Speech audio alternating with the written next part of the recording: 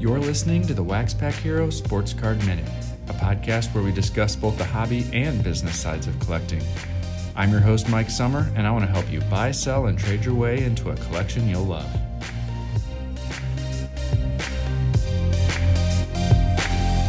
Hello, everybody, and today I've got something a little bit different in store for you. A few weeks ago, I had the opportunity to talk with a local Rotary Club about baseball cards, and they wanted to hear a little bit about various hobbies from time to time, and they asked if I'd be willing to share a little bit about the hobby. And so this was the first time I've done a formal presentation about cards, and unlike all of you, the vast majority of this audience was going to have very little background in the hobby. So I decided to split my time between giving some history of cards and also telling my own collecting story. My time window ended up getting cut from 15 to 20 minutes to 8 to 10 minutes right at the last second, so I kind of had to adjust on the fly. Anyway, I hope you enjoy, and maybe it can give you some inspiration about your own potential opportunities to help educate others about the hobby. First, I'm going to take a quick break to share about a new sponsor of the show, and then I'll go ahead and run the interview.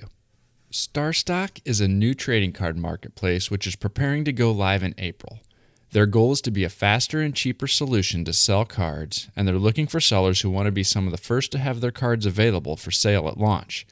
I'm going to be testing the platform with my own submission. They're offering a 5% sales commission with no other submission or processing fees. You send in your cards and they do all the work. Cards are insured and stored in a vault, and you can have your cards shipped to you at any time. You'll be able to buy, store, or flip cards at the push of a button.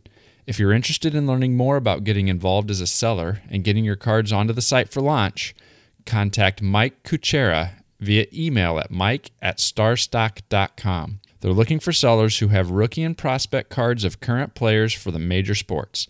For more details, contact Mike Kuchera at mike@starstock.com or go to www.starstock.com.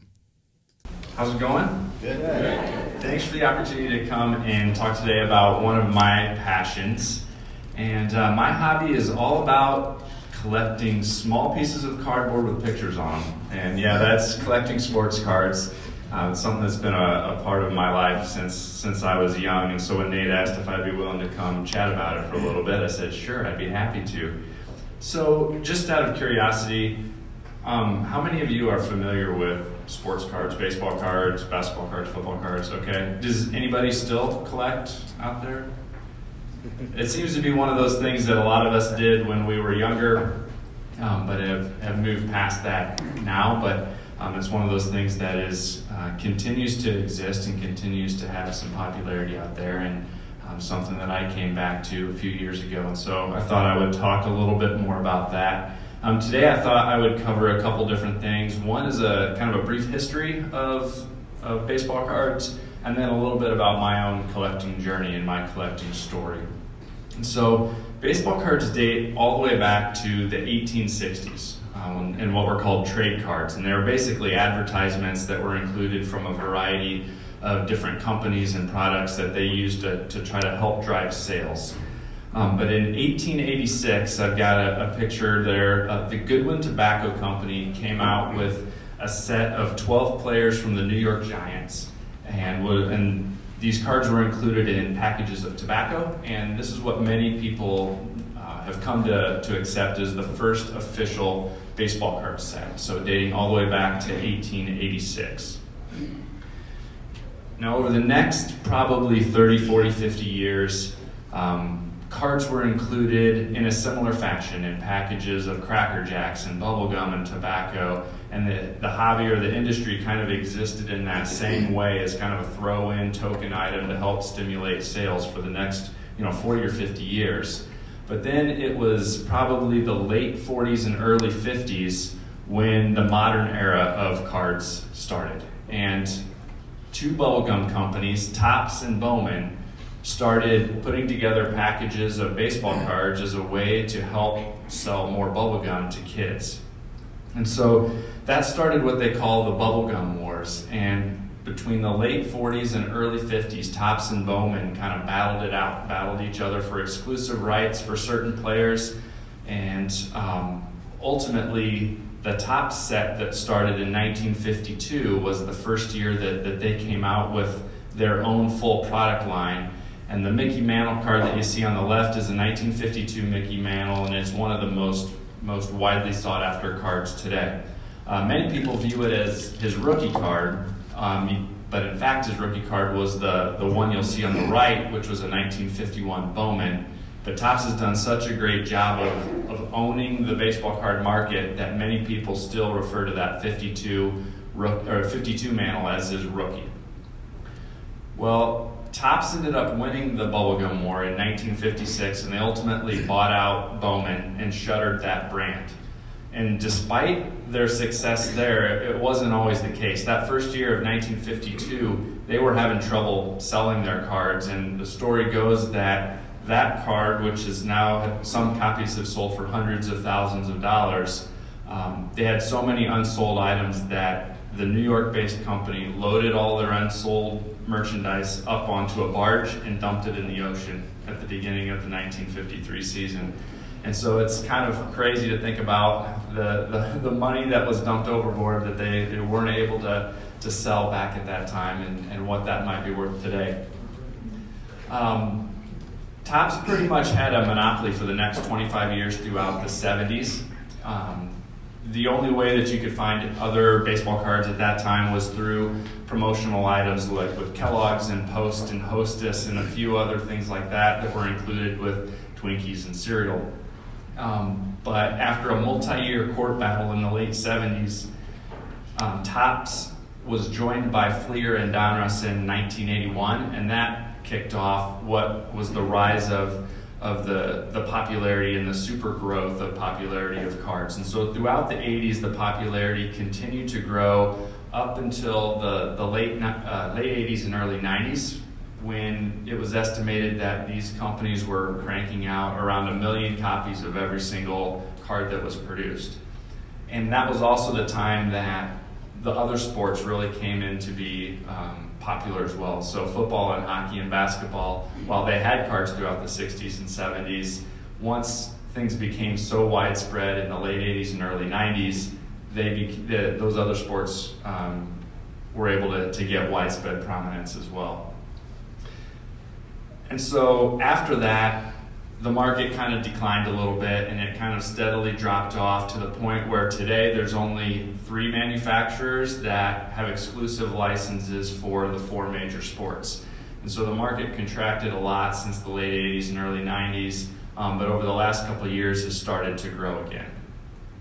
As far as my own collecting journey, that started in 1986 when I was a 9-year-old little leaguer who had become a Cubs fan. And I went to the store one day with my mom, and sitting on top of the counter was a box of baseball cards. And there had been kids in our neighborhood talking about cards that summer. And so I said, hey, take a look at this. And then right on top of the very first pack I saw was a Cubs player. And I said, I've got to have this. And so I went ahead and I talked my mom into getting that first pack of cards. And right on top was this card actually right here, Thad Bosley. It's a 1986 Topps card. You can pass it around. I have this one, by the way. Nate has that one. And so that was the first card that I got. And so as a kid then, I was getting every single card that I could find, and I was having a lot of fun with it. My friends and I all collected and all that type of stuff. But it was something that I did up through high school. And then when I went off to college in the late 90s, my collecting kind of stopped at that point. And so for the next 15 years, I really didn't do much. Luckily, I never got rid of any of the cards I had as a kid, but I didn't buy any new ones. It wasn't a part of my life at that point. And then in late 2015, I got back into the hobby, and I started collecting again, but I realized several things had changed. And for one, it was a lot more expensive than it was when I was a kid. When I was growing up, you could buy a box of cards for $15 or $20, but now the popular sets, they cost anywhere from $50 to $150 for a box of new cards. And there's also, instead of it just being kind of the standard piece of cardboard with a picture on it, there are companies now include randomly autographed cards or cards that have pieces of game-used bats or game-used jerseys and things like that inside that adds a little bit more of a chase element. So the things had changed so much. And I was having fun, but I realized I was probably going to need to focus in a little bit more on what I really wanted to collect and why I wanted to collect it. And I also realized I was going to need to do something to start to generate some extra money to help pay for these cards if I wanted to do it. And so one of the things that I did to help with that was started my own website, and waxpackhero.com, where I was going to hope to help educate other new collectors who are returning to the hobby, and also just make it have a little more fun with it. So I've started that website. I've started to buy and sell cards to help pay for the cards that I want to keep to help build my own collection. And so I've been able to kind of scratch that entrepreneurial itch as well. And so collecting now has both been about the cards as well as the business side of collecting. And so through the website and through social media and the presence that I've got there, I've started to be able to generate those funds that are help covering my hobby. And so it really lets me have that connection to the past and the connection to the history of baseball. Right now, some of the things that I'm focusing on are some of those sets that were released in the 1950s and 1960s. And while the current cards that I get, I want to be in perfect condition and I want them to be, really sharp corners and sharp edges and all of that type of stuff. When I get those cards from the 50s and 60s that have rounded corners and creases and maybe a little writing on them, I can picture the kids of that era trading them with their friends in their bedrooms, talking about who's better and some of that type of stuff that we do now today on Facebook and Twitter, but I can almost picture them doing that with that piece of history. And so it provides that connection to that era. And while I speak of that too, I thought I brought another card that I would share that I got at the Sports Collectors Convention in Chicago last year. And this is a 1909 T206 card. So it's over 110 years old. Came in a package of tobacco back then, and so I thought I could pass that around too for people to take a look at if they wanted. Just not something that you get a chance to see every day, but when I think about that, it provides that connection to our past that I think is pretty cool. Keep your eye on that while it's going on. I'll keep an eye on that one. Yeah, it's one of those things that it can be a lot of fun. And there can be some value to those collections as well. That set that comes from, that card itself is about $15 or $20, but there's another card from that set that is super rare and super hard to find that is sold for well over $1 million. And so it's crazy to think about how drastic of a difference there can be, from that same set for some of those cards. And then the last reason that I really collect now is because it also provides me kind of an opportunity to give back. And there's a lot of charities, both local and national, that put cards in the hands of kids to help them, cheer up or brighten their day a little bit. I know Home Sweet Home here in town, as well as Goodwill, will take donations of cards and then sell them to raise funds.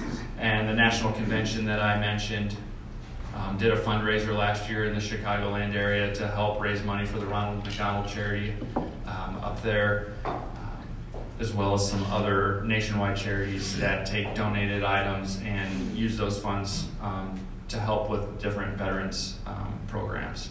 And so those are some of the reasons as well that I like to collect.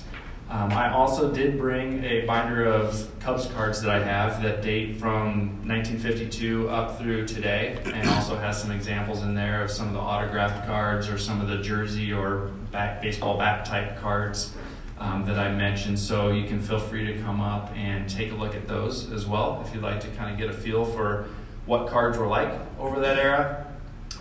And then I'm not sure if there's still time, but I'd be happy to take any questions that you guys have as well, and we could even do that afterwards as we go. Just to clarify, there's no Cardinals cards in there, right? I don't believe so. Good. Those are usually the ones that I donate or try to sell off as quick as possible. Because they're the most valuable. Thank you very much. Thank you. Thank Well, that was my presentation. Hopefully you enjoyed hearing about how that went and what angle I took at sharing some information about cards. Let me know in the comments. Send me a note on Twitter. Send me an email at waxpackhero@gmail.com and see if you found that helpful. I know the audio was a little quieter than our normal audio, but that's kind of the nature of trying to record an episode like that. So let me know what you think, and maybe I'll try to do some more of those types of things in the future if you thought it was interesting. I did want to also highlight a couple comments that I got in the Apple Podcast feedback and Apple Podcast reviews. Ted OFNH said this is an excellent podcast for those returning to the hobby and looking to catch up to the changes in the ever-evolving pastime. Mike's podcasts are succinct and full of helpful information to maximize your enjoyment, build the collection you want, and maybe make a few dollars to help sustain your collection. Thanks, and I appreciate that feedback. And kind of along those same lines, I wanted to shout out Todd Lee 33, who said, getting back into the hobby and learning about how things have changed. Mike's an amazing resource and parses out information in short, manageable bites. Thanks, Todd Lee, and I appreciate it. I will catch you next time.